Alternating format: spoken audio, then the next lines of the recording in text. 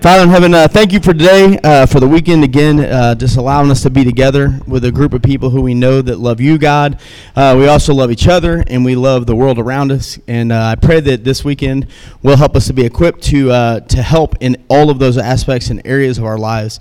God, just thanks for the men that are here. It's cool to look around a room and see a bunch of young men who are passionate about a relationship with you, God, and passionate about your people. God, it's a rarity in a lot of churches, and so we're just grateful that we have a group of men assembled like that here today. It's in Jesus' name we pray. Amen. So I was looking at this lesson, and I wrote a lesson for it, and then I didn't like the lesson for it, and so I scrapped it, and then I wrote a second lesson for it, and then I scrapped it, and I wrote a third one, and I wasn't in love with it either, so I took the second two that I wrote, and I melded them together. So this could be quite an interesting class today on masculinity. But, whenever you think about our culture and you think about masculinity and what's going on in our culture, masculinity has been something that's come under massive attack in recent years. And to be honest, I think that part of it is fair and part of it is very unfair. I think what society and what culture views as toxic masculinity sometimes can be toxic. There are certain things about the way that men act and the way that men treat women and the way that men sometimes even treat each other that can be quite toxic, right? You can look at the way relationships work when it comes to men, and sometimes, to be quite honest, culture can be right. There are some toxic things about worldly masculinity.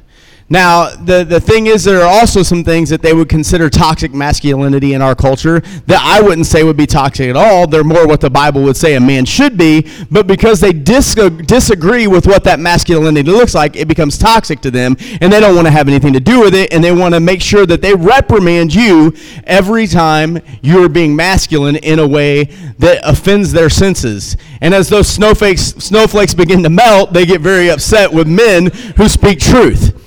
And it's something that's very difficult for them to deal with at times. So what we really need to do is we need to ask ourselves, what kind of masculinity are we going to have? And obviously, being the kind of men that we are, men who say we follow Christ, we need to look at the Word of God and say, what does that mean exactly to be masculine? Because He is the originator of masculinity. It's where it all started in the garden when God looked and said, listen, this is what man is, this is what he should be, placed him in the garden. Where that all got screwed up is when sin came into the picture, and rather than trying to stay in the image of God, man deviated from that, and he ran into toxic masculinity. But if we can look at the Word of God and who Jesus was, and if we can apply those things to our lives, we can find a masculinity that's not toxic at all, but it's a world-changing masculinity that allows us to have great relationships with each other, great relationships with the women in our lives, great relationship with the world, the people who you work with, the people who you go to school with. Your masculinity, if it's based in Scripture, can be something that's extremely powerful, but it has to be based in God's Word. And so what we want to do today is we want to just look at a couple passages. One in particular we're going to look at in 1 Corinthians chapter 16. And I like it because it sounds to me like sometimes when Paul writes, I just eat it up because I'm a sarcastic person. And I like to talk trash and I like to be goofy with people. But sometimes when he says stuff, I'm like, I wonder if they took that the way that I take it when I read it. Like when I read 1 Corinthians 16 verse 13 and he says, be watchful, stand firm in the faith. And he's like, act like men.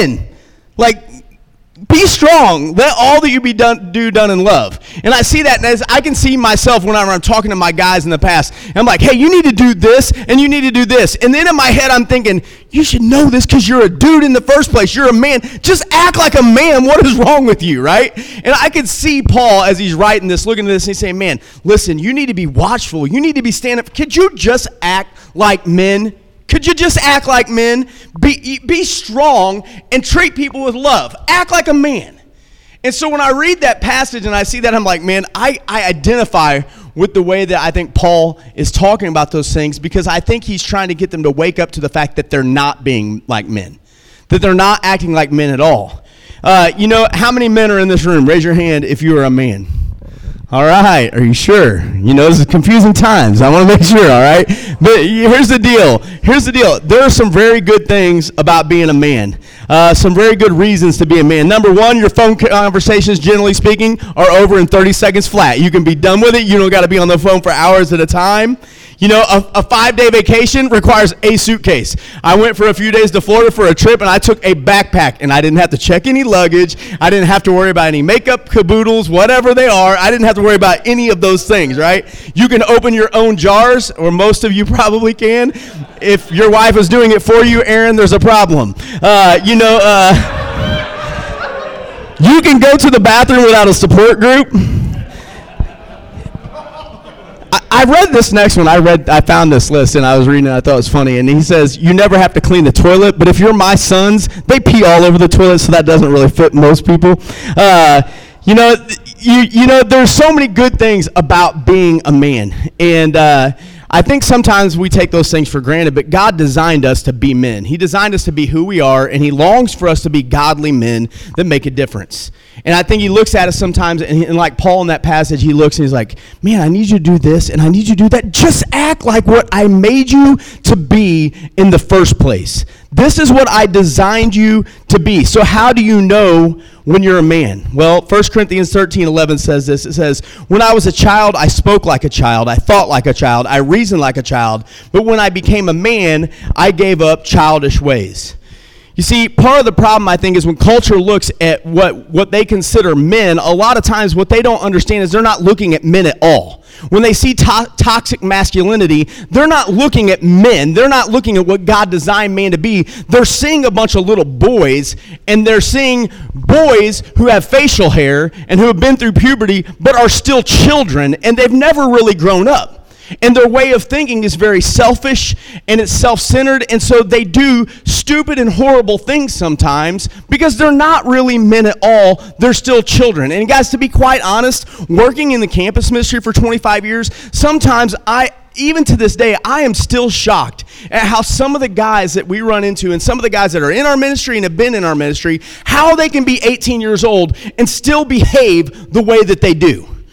Sometimes my mind is just blown, and I'm like, man, are you ever going to grow up? Are you ever going to put those childish ways behind you? And some of the things are very serious things, just the self-centeredness that a child has, but then other things too that I'm like, no, you're not a kid anymore. Like, hold on, I don't want to embarrass him. Let me see if he's here. Maybe I do want to embarrass him. Where's Tracy at? Is Tracy here or is he working? Oh, he's in trouble. He's not here. I'm going to tell a story. So, there's a guy in our campus ministry. I won't say his name. And he recently got engaged. And we got the privilege of doing their premarital counseling. And in this premarital counseling session, one of the most hilarious things to me was that he had moved into the apartment before his fiance. And when she came into the apartment where they were going to be living and he had set up their living room for them, he had an anime shrine in their living room.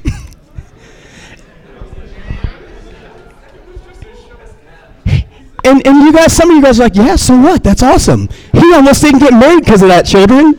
So, the thing that you need to understand is that at some point in your life, you have to make a choice of whether or not you're going to stay a child or you're going to grow up and be a man. And that's a minor thing, obviously. And I like teasing you guys, but I could give you real life examples of over and over again of how some of the men in our ministry weren't men at all and they were boys, and it led to disastrous relationships and disastrous decisions that got them in trouble over and over and over again. I have the same conversation with my son, with my 17-year-old. He's probably in here somewhere. We have this conversation. When he gets a paycheck, where's that money going to go? Is it going to be a child decision or a man decision about what you're going to do with that money? All kinds of different things about it, but the thing is that too many times the problem is that men don't grow up, they don't put away their childish ways, they're still little boys. So it shouldn't surprise us at all when the world looks at these things that look like they should be men, but they're still children, and be like, that's toxic, because it is toxic, because you were never designed to stay a child for your entire life, and at some point, you have to grow into what you were designed to be. And God's word tells us that we need to do that. You see, there are three characteristics. We're going to work out of that chapter in 1 Corinthians 16. And there are three things that we're going to talk about that are characteristics of masculinity in the kingdom. You see, it starts out in 1 Corinthians 16, and it says this. It says, be watchful, stand firm in the faith, act like men, be strong, and let all that you do be done in love. We're going to talk about four things, actually. The first one is be watchful. Be watchful. The first thing that you need to understand is that men are aware. They're aware of the things that are going on around them. You see, children are very unaware, right? I think about when I grew up and some of the things that were going on around me and some of the things that I missed, that I look back on now and I'm like, how do you miss those things as a child? How do you not realize how screwed up the world is when you're a little kid? How do you not realize the decisions that your parents make, and you look at all these different things, you don't realize how hard it is for them, you don't realize some of the difficult sacrifices they make, you don't realize there's so many things that you're just completely and utterly unaware of when you're a child. But when you grow up to be a man, you should be someone who's becoming more aware because you're not so self-consumed that you aren't noticing what's going on around you. And I think as a man, there are several things that we have to be aware of. The word, the name Gregory, if anybody here is named Greg, Greg's here, isn't he? Greg here? Yeah, right here. Greg's name, it comes from the Greek word where it says be watchful, and it means to be awake or to watch out for. And that's what he's saying in this passage. He says, listen, you've got to be aware. You've got to be like that watchman that's on guard, looking for whatever's coming. And you need to be aware of who you are and what's going on in your life. You see, I must be first aware of where I stand spiritually. I don't think you can be a masculine man of God the way you were designed to be if you aren't aware enough to know where you truly stand spiritually. You and I both have probably run into men who would say, yeah, I'm a good man of God. And everyone around them would be like, no, you're a spoiled little brat baby child of God. That's what you are. Because you've never matured past the point of thinking about only yourself. That's the reason why so many churches struggle and barely get by. That's why so many churches, everything has to be done by the women in the churches because the men aren't aware of where they stand spiritually, and they think just because they're a man that they're a leader. And God's going, no, that's not the way it works. You need to be more aware of where you stand spiritually, of who you truly are. And if you can't be aware of where you stand spiritually, how do you ever grow into something more mature? You know, you need to be aware of where you stand in your relationship with God. Proverbs 4:23 says, watch over your heart with diligence, for from it flows the spring of life. You know, you got to be able to look and say, man, I need to be aware. I need to watch over my heart with diligence. Where do I stand in my relationship with God? Am I aware of where my heart really is? Some of you guys are oblivious to where you stand spiritually. Some of you guys, I can tell you right now, for years, there were a couple guys in our youth ministry who constantly were coming to us, and they were like, I want to teach a class. I want to teach a class. I want to teach a class. Is Aaron here? Is he here? I'm not embarrassing Aaron, because Aaron's grown into an awesome man of God. But Aaron was one of those guys for a long time. He always wanted to teach a class, but he was very unaware of his spiritual immaturity in the way that other people viewed him. And so we would always be like, no, dude, you're not ready to teach a class. You're not aware of where you are spiritually. You're unaware. And James Garfield said this. He said, I mean to make myself a man. If I succeed in that, I shall succeed at everything else in life. And some of you need to look at it like that and realize, man, I aim to be a man of God, a mature man of God, because everything else in my life will fall into place. But some of you need to realize you are not that man right now. You're still a child. You're still a boy in many areas and aspects of your life. You know, you think about when Jesus went to the garden and he takes the apostles with him, right? And he's going to go in and he talks to them and he says, man, watch out. Same word, watch out and pray that you will not fall into temptation. The spirit is willing, but the flesh is weak. And he comes back to them who are supposed to be watching out, who are supposed to be being aware of what's going on with them. And what are they doing? They're asleep. You see, Jesus asked them to watch out, and they couldn't even stay awake, and too many men are falling asleep at the wheel spiritually, and we have no idea where we're at. And God's going, are you going to be aware of what's going on around you or not? You know, I think you have to have something to gauge yourself by if you're going to be aware of where you stand spiritually, right? You know, you have to have some kind of standard to say, okay, well then what is a spiritual man? So as men of God, where do we look for that? We look for it in the Word of God, right? Isn't that where we should be looking to say, okay, where do I really stand? How do I stack up to what the Bible would say a man of God should look like? And for me, whenever I think about that, I always think about in my head the qualifications for an elder or a deacon. Because those men are placed with a lot of responsibility in the church. And Paul talks to Timothy and he talks to Titus. He says, listen, you need to find people who can be elders and deacons in your church, and these are the standards. This is the list of things that you should look at, and this will tell you if they're a spiritually mature man who is able to handle the responsibility that's there. And I think every man in here, I think it would be an awesome thing if every man in here set it to be their aim to say, I'm going to be a godly man who, if the church needs it, I could be an elder or a deacon in that church at the drop of a hat. And if you can look at that list of qualifications of an elder, then what you will find out is if you stack up to those things, you're a man and you can be aware of it. But some of you aren't aware of even what that takes. In Titus chapter 1, it says this. We're going to start in verse 5. It says, the reason I left you in Crete was that you might put in order what was left unfinished and appoint elders in every town as I directed you. All right, so he says, listen, I want you to put some masculine, godly men in charge of these churches so that they can take care of things, because you cannot do it all. You know, to be honest, even at the Crossings, guys, and I'm sure every other church here would say the same thing, we are in desperate need of mature, godly men to help fill gaps, and other people are running around going crazy trying to do all this stuff that they shouldn't have to be doing because there aren't enough men who meet lists like this.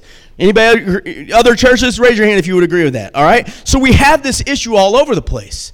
And we need men to be aware and step into the man God designed you to be. Look at this list, though, because this list, culture would hate this list. You look at what it says, and it says, an elder must be blameless. It must be someone who you're going to be able to look at and say, man, I can't put any fault on that dude. You look at him, you have a good reputation because you can look at him and say, man, what do I say bad about this person? You know, for many people, you couldn't find one person. Your mom won't even say that about you. And if your mom won't say that you're blameless, who is going to? You know, but he says he needs to be someone who's blameless. He needs to be faithful to his wife. In other translations and other passages in Timothy, it says the husband of one wife. Man, the world looks at that and they're like, no, man, get as much as you can get from whoever you can get it from. And you don't need to tie yourself down to one woman, but no. And God goes, no, a man finds himself a wife, and he's faithful to that wife. And then a man whose children believe and are not open to the charge of being wild and disobedient. Let me tell you something. You look at what this says about a masculine man of God, and it says he's a good dad. Man, half of our ministry didn't have a dad at all. What does culture say about the worth of a father? It says you don't matter at all. And that's a bunch of crap. Because most of the problems that our culture and society faces, to be quite honest, if we had some good godly fathers in the houses, most of those things would go away in the first place. You want to know where you stack up? You got to look at lists like this. You go on down, it says that, you know, that not only but that his children believe, they're not open to the charge of them being wild and disobedient. Our culture says you shouldn't discipline your kids. You should basically let them do whatever you want. And God says, no, that's not the way that it works. You go on down. Since an overseer manages God's household, he must be blameless, not overbearing. Man, the world likes an overbearing man. The world likes a man who's going to take control and make whatever he wants to happen. And we buy into that like we need that kind of control, that we need to be overbearing. But a godly man, true masculinity, a man isn't overbearing like that. We look at the gruff, tough guys who make it happen, and we're like, that's a man. And God goes, no, that dude's overbearing. He's controlling. He's not quick-tempered. I told you guys last night, I am a quick-tempered dude. I struggle with that. Me and TC are in the same vein with temper. We can snap like that. But I look at that and I'm like, man, and in the world, that you look at that and you're like, that dude's tough, right? That dude, he don't play with nobody. Nobody's gonna mess with that dude because he ain't having it. But God goes, no, wait a minute. True masculinity says you're not gonna be quick-tempered. You're not gonna be someone who is quick to be angry. Not given to drunkenness. The world says it doesn't matter if you drink liquor. It doesn't matter what goes on in those circumstances. You go ahead and drink. Drink until you're happy. Drink until you pass out. There are famous songs about how good it is to drink until you can't walk, right? And you look at the glorification that takes place for alcohol in the world around us, and you don't see that at all in Scripture. I promise you. That is not what you see in Scripture, and that's not what a man does. You could keep going down. He's not violent. Again, not someone who's always ready to fight. Again, a struggle of mine. You hurt somebody that I care about, I'm ready to fight you. You burn me with a fork, I'm ready to knock your teeth down your throat. Like, there's all kinds of things. It's easy to be quick-tempered and to be violent, right? And to be upset. Not pursuing dishonest gain. A masculine man isn't going to take advantage of someone else in order to get what they want. A masculine man, then it goes from the things, oh, don't do all these things, but you should be hospitable. Hospitality is something that escapes most men today. Hospitality has to do with taking someone in and making them feel at home wherever you are with them, making them feel loved and cared for, and having a warmth that says, man, I'm glad that you are here. Man, that's not something men are very good at today.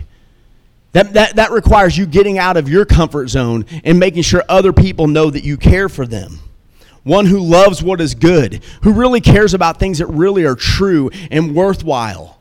That's what a good masculine man is. One who is self-controlled, who can hold his control and say, no, I want to do that, but I'm not going to do that because I know it's not what's best. That's not what a godly man would do. I can't involve myself in that. And you would make those decisions over and over again. Who's upright, who's holy, who sets himself apart, a man who is disciplined. He's got to hold firmly to the trustworthy message as it's been taught so that he can encourage others by sound doctrine and refuse those who oppose it. He says, man, a godly man knows the word of God well enough that he can teach others and give them hope through it. And anyone who's saying something that's unbiblical or incorrect doctrinally, he's able to stand up against them and refute it. Man, some of you guys, you have read so much, you watch so much Netflix and so much anime and you could sit down and you could tell me what every stupid magic card is for and what it does and which characters are the best and how to win every game, and you can't tell me jack crap about what the Bible says. That's not masculinity. It's immaturity. And I think we've got to start looking and saying, man, what exactly does a man look like? You want to know, get into God's word. He spells it out for you in many, many, many passages. You can make yourself aware, like this passage tells you to, of what a man looks like, and then you can look at that and you can compare notes and say, man, if that's a man and this is me, I'm not much of a man at all. So where do I need to start? What do I need to attack? What do I need to do to make sure that I am a masculine, mighty man of God, and not by culture standards, but by God's? Because you will never have toxic masculinity if that's where you're finding out what masculinity is. Because God's word teaches you what it's like to be a man, and you have to be aware of where you stand. So I have to be aware. He says, be watchful, be aware of where I stand spiritually. Also, I must be aware of those around me. Philippians 2, 4, and 5. Instead of each person watching out for their own good, watch out for what is better for others and adopt the attitude that was in Christ Jesus. A man is aware of where he stands spiritually, and he's also aware of what's going on in the lives of the people around him, and he puts them before he puts himself.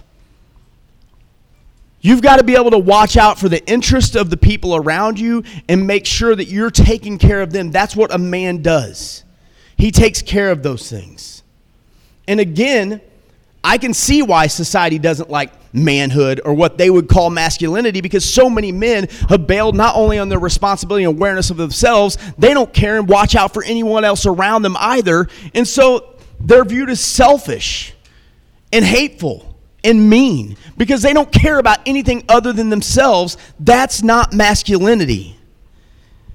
Romans 16, 17, I appeal to you, brothers, watch out for those who cause divisions and create obstacles contrary to the doctrine that you have been taught. Avoid them. He tells over and over again, you'll find passages where you're told to watch out and protect the people around you for spiritual reasons over and over and over again. You see, a godly man watches out. That's what masculinity looks like. Be watchful. Stand firm in the faith. Act like men. Be strong and let all you do be done in love. You see, masculine, godly men are aware. Secondly, masculine men of the kingdom are committed. He says, stand firm in the faith. Be watchful, stand firm in the faith, act like men, be strong, let all you do be done in love. The word for firm there is, I don't know how you would say it, Wes, S-T-E-K-O. Steko, Seko? S-T-E-K-O. Yeah, there you go. See, Wes said it. So anyway, so the idea of it is, and it's weird, but the idea of it is, it's like a stake that you drive in the ground that is going to keep everything else firm, is what it is. And when you look at that word, he says, listen, I need you to stand firm. I need you to be committed. Someone who is not going to be moved by what's going on around you. And you need to stand firm in the faith. And it's not just your faith, but standing firm in the faith, the gospel, the truth of God's word. We're supposed to stand firm in all those things. And again, it's very difficult to stand firm in a faith that you don't really know anything about. And sadly, most men don't know much about the faith because they don't get in the Word at all. How are you going to stand firmly and be grounded by something that you don't understand and can't even grasp because you can't even crack it open? And this is especially important for you guys and you young men, especially for the churches that attend here, because to be quite honest, we don't have a whole lot of older men around us who can be that for us, right? You guys are the ones who have to make a decision that you're going to get to know God's word, you're going to be committed to it, you're going to stake it in the ground, and you're going to say, I'm not moving from this position because this is what the Bible says, but you've got to get in there and know it well enough to be able to do that. Because the problem is that culture is not going to want you to do that, and they're going to do everything they can to drag you away from your stake in the ground and from that stance that you're supposed to take. 1 Timothy 4:1 says, the Spirit clearly says that in later times, some will abandon the faith and follow deceiving spirits and things taught by demons. And it is very easy for the world and for people who leave God's kingdom to look and say, man, I'm not going to stick by that anymore, and they will do everything they can to knock you off of your stance. It's kind of like, how many of you guys have ever played like King of the Mat or King of the Hill or something like that, right? And one person's trying to fend off everybody, and they're trying to keep on and everybody's trying to throw you off, and that's the way that it can feel sometimes. And if you can be the king of the mat, you can be the king of the hill. You're the man, right? Like Jackson wrestles in wrestling, and I don't know, what do you weigh? $100?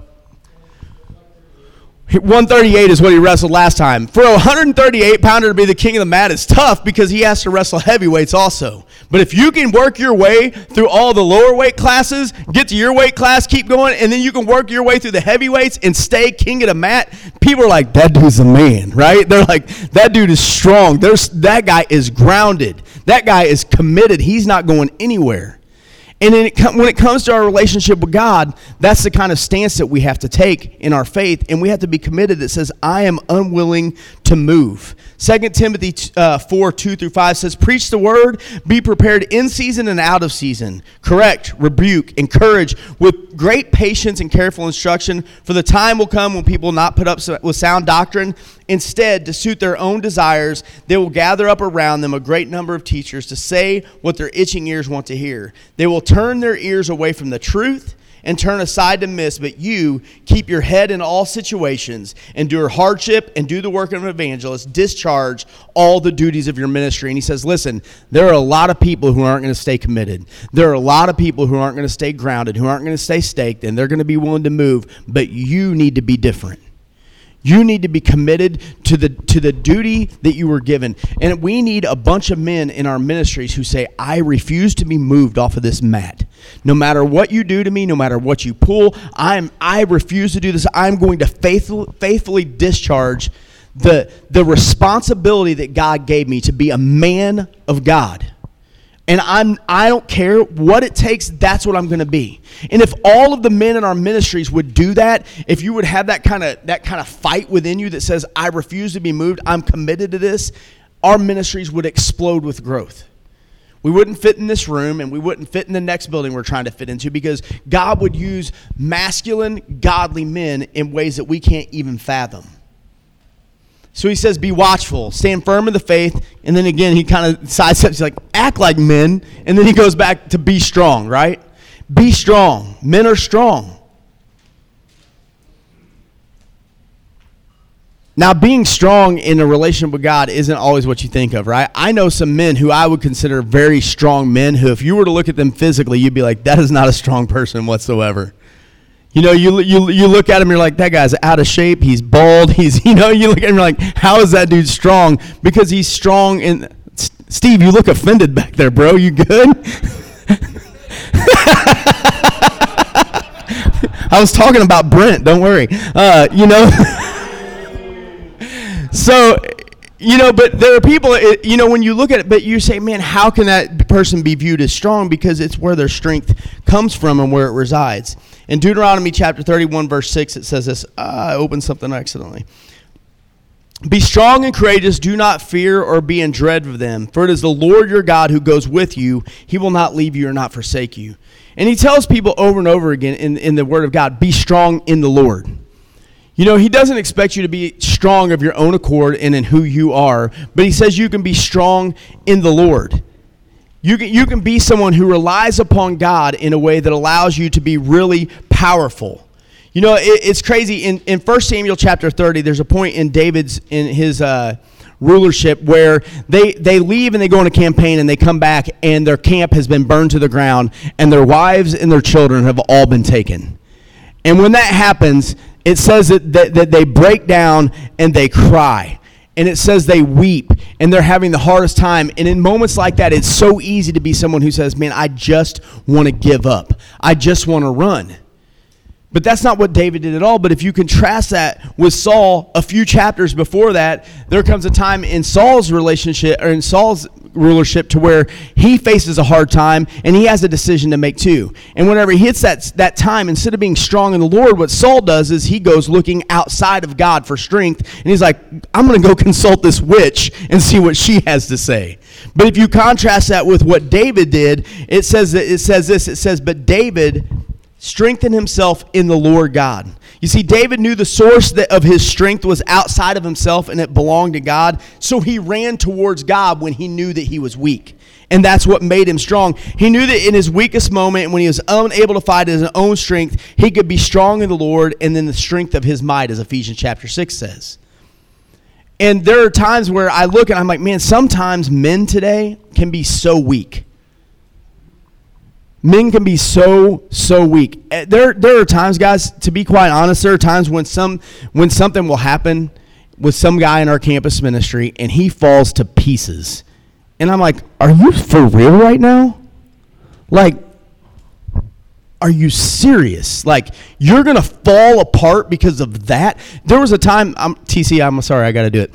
There was a time, TC is like, go for it. There was a time when TC and Maria were in a fight, basically. True, which it happens often. And it happened once. TC lost. So they were in a fight, and if you didn't get to hear a lot of TC's story, but TC grew up in a pretty rough environment, and he had never been taught to be a man. And I come into the room, and TC is a grown man. Probably, how old were you at the time? 21 years old. They're having a fight. Like, she didn't hit him with a bottle. She didn't, it wasn't this was not like a huge deal. Her words hurt, he says. I'm not exaggerating. You can ask TC. He is curled up in the fetal position, crying and rocking on the floor in the bedroom. And I'm not kidding. And I remember I came in and I'm like, what are you doing? Did I not? And I was like, get your butt off of the floor. You are not a child. Knock it off. Now, this is ridiculous. And TC looks up at me like, I don't know if anybody's ever talked to me like that before. But he got up off the floor, and we started to have a talk about the fact, how do you expect to keep a woman like Maria, who is so much better looking than you anyway, when you act like a 2-year-old on the floor crying in the fetal position over such a stupid issue?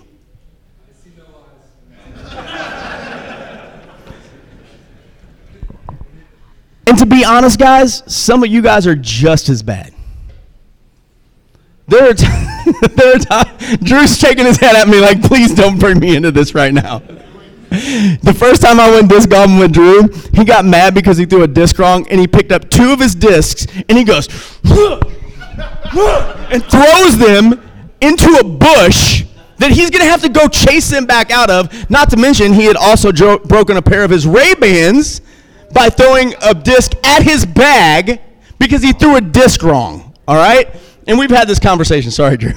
I didn't ask your permission. So anyhow, my point is this. Sometimes, guys, especially some of you young men and the way you've been raised, you guys fall apart at the stupidest little things.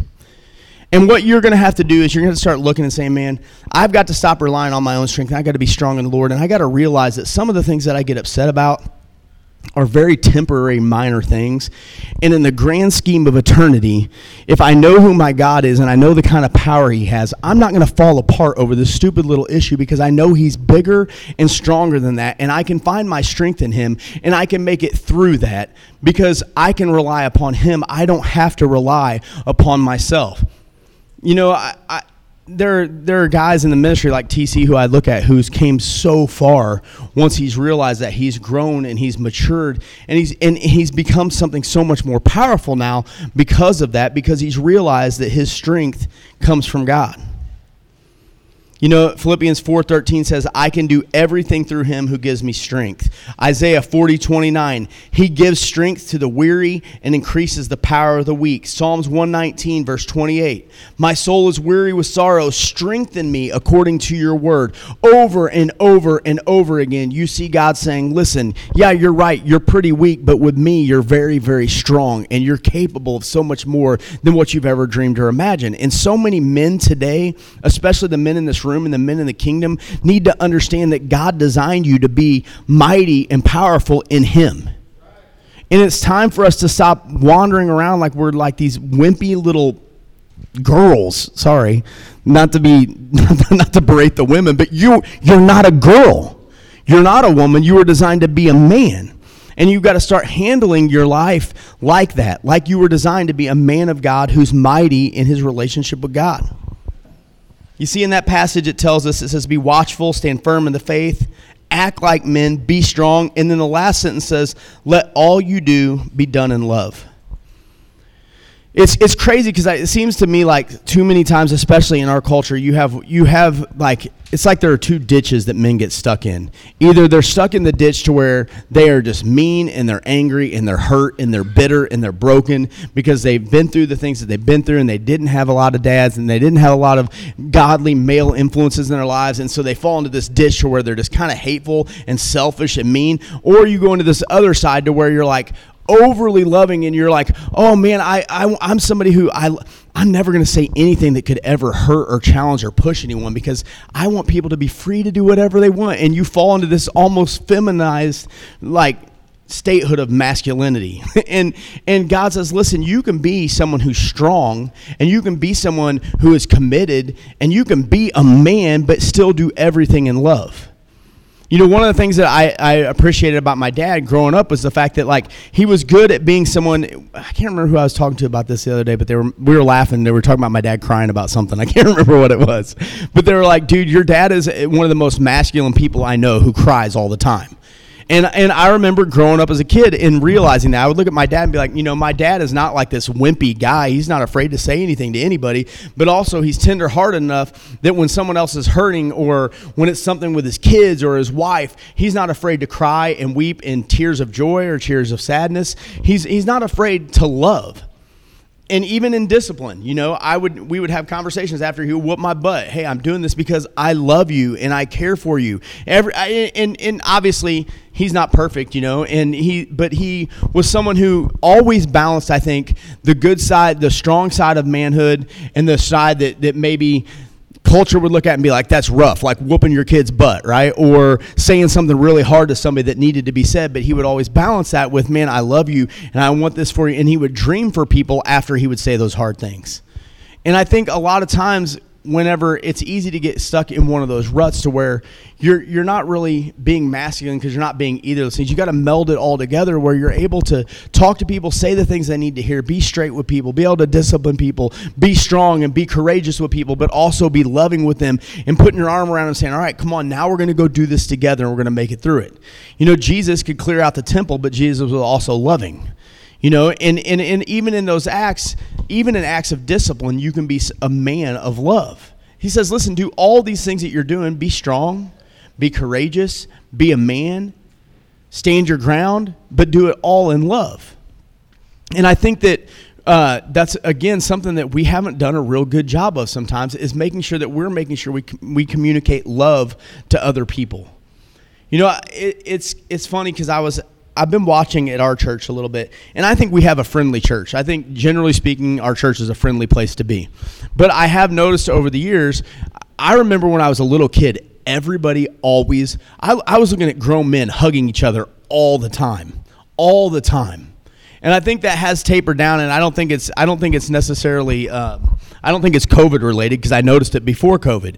But like, there is something about a man who's willing to hug another man, or to go up and hug a little kid, or set a little kid on his knee. You know, that physical touch that comes. Like, I think it's undervalued. You look at Jesus, and he was a tough, strong dude. He went through a lot of stuff, and here he would go up and he would scoop. You could just see him scooping up a child and being like, telling the apostles, you need to back up. These kids are important, right? And he was tender with them, and he was constantly touching people and showing them love through physical touch. If you're a guy who's like, no, I just don't like touching. I just don't like, well, you're not very loving. You know, in words of affirmation and encouragement, those are things that people need. Those are things that masculinity, that the world needs to see, that is masculinity. They need to see men who are willing to love, to encourage, to touch, to hug, and treat people the way that they should be treated, because I think that would also help with some of the things that they view as toxic.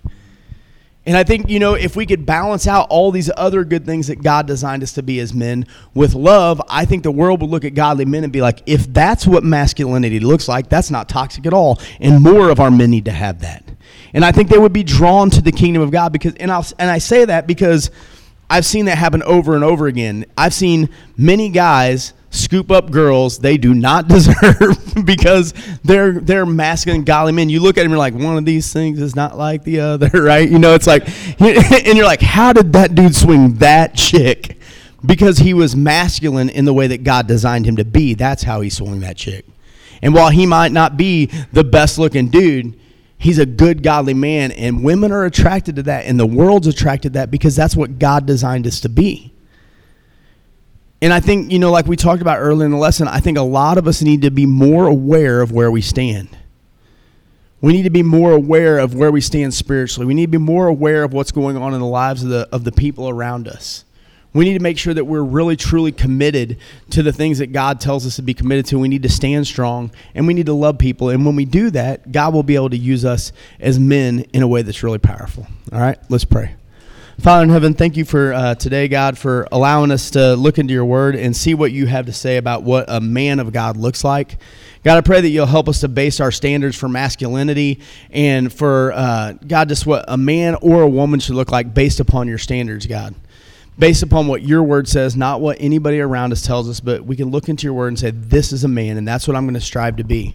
And God, I pray that you'll help every man in here to do that, God, that you'll bless them, God, in their personal lives, that you'll bless them with good, godly women, God, that you will bless them with becoming the kind of men who are able to lead churches, and they're able to compare themselves to lists like we talked about in Timothy and Titus, and they can say, man, that's what I'm aiming for, and that's who I'm going to be, and that they will become those kind of men, God, and that the kingdom of God will be blessed because a bunch of men decided, I'm going to be masculine in the way that God designed me to be in the first place, and that your kingdom will have just incredible growth because a few men in this room decided, man, I'm going to be different than what I ever was before. I'm going to be a man and be the man God designed me to be. It's in Jesus' name we pray.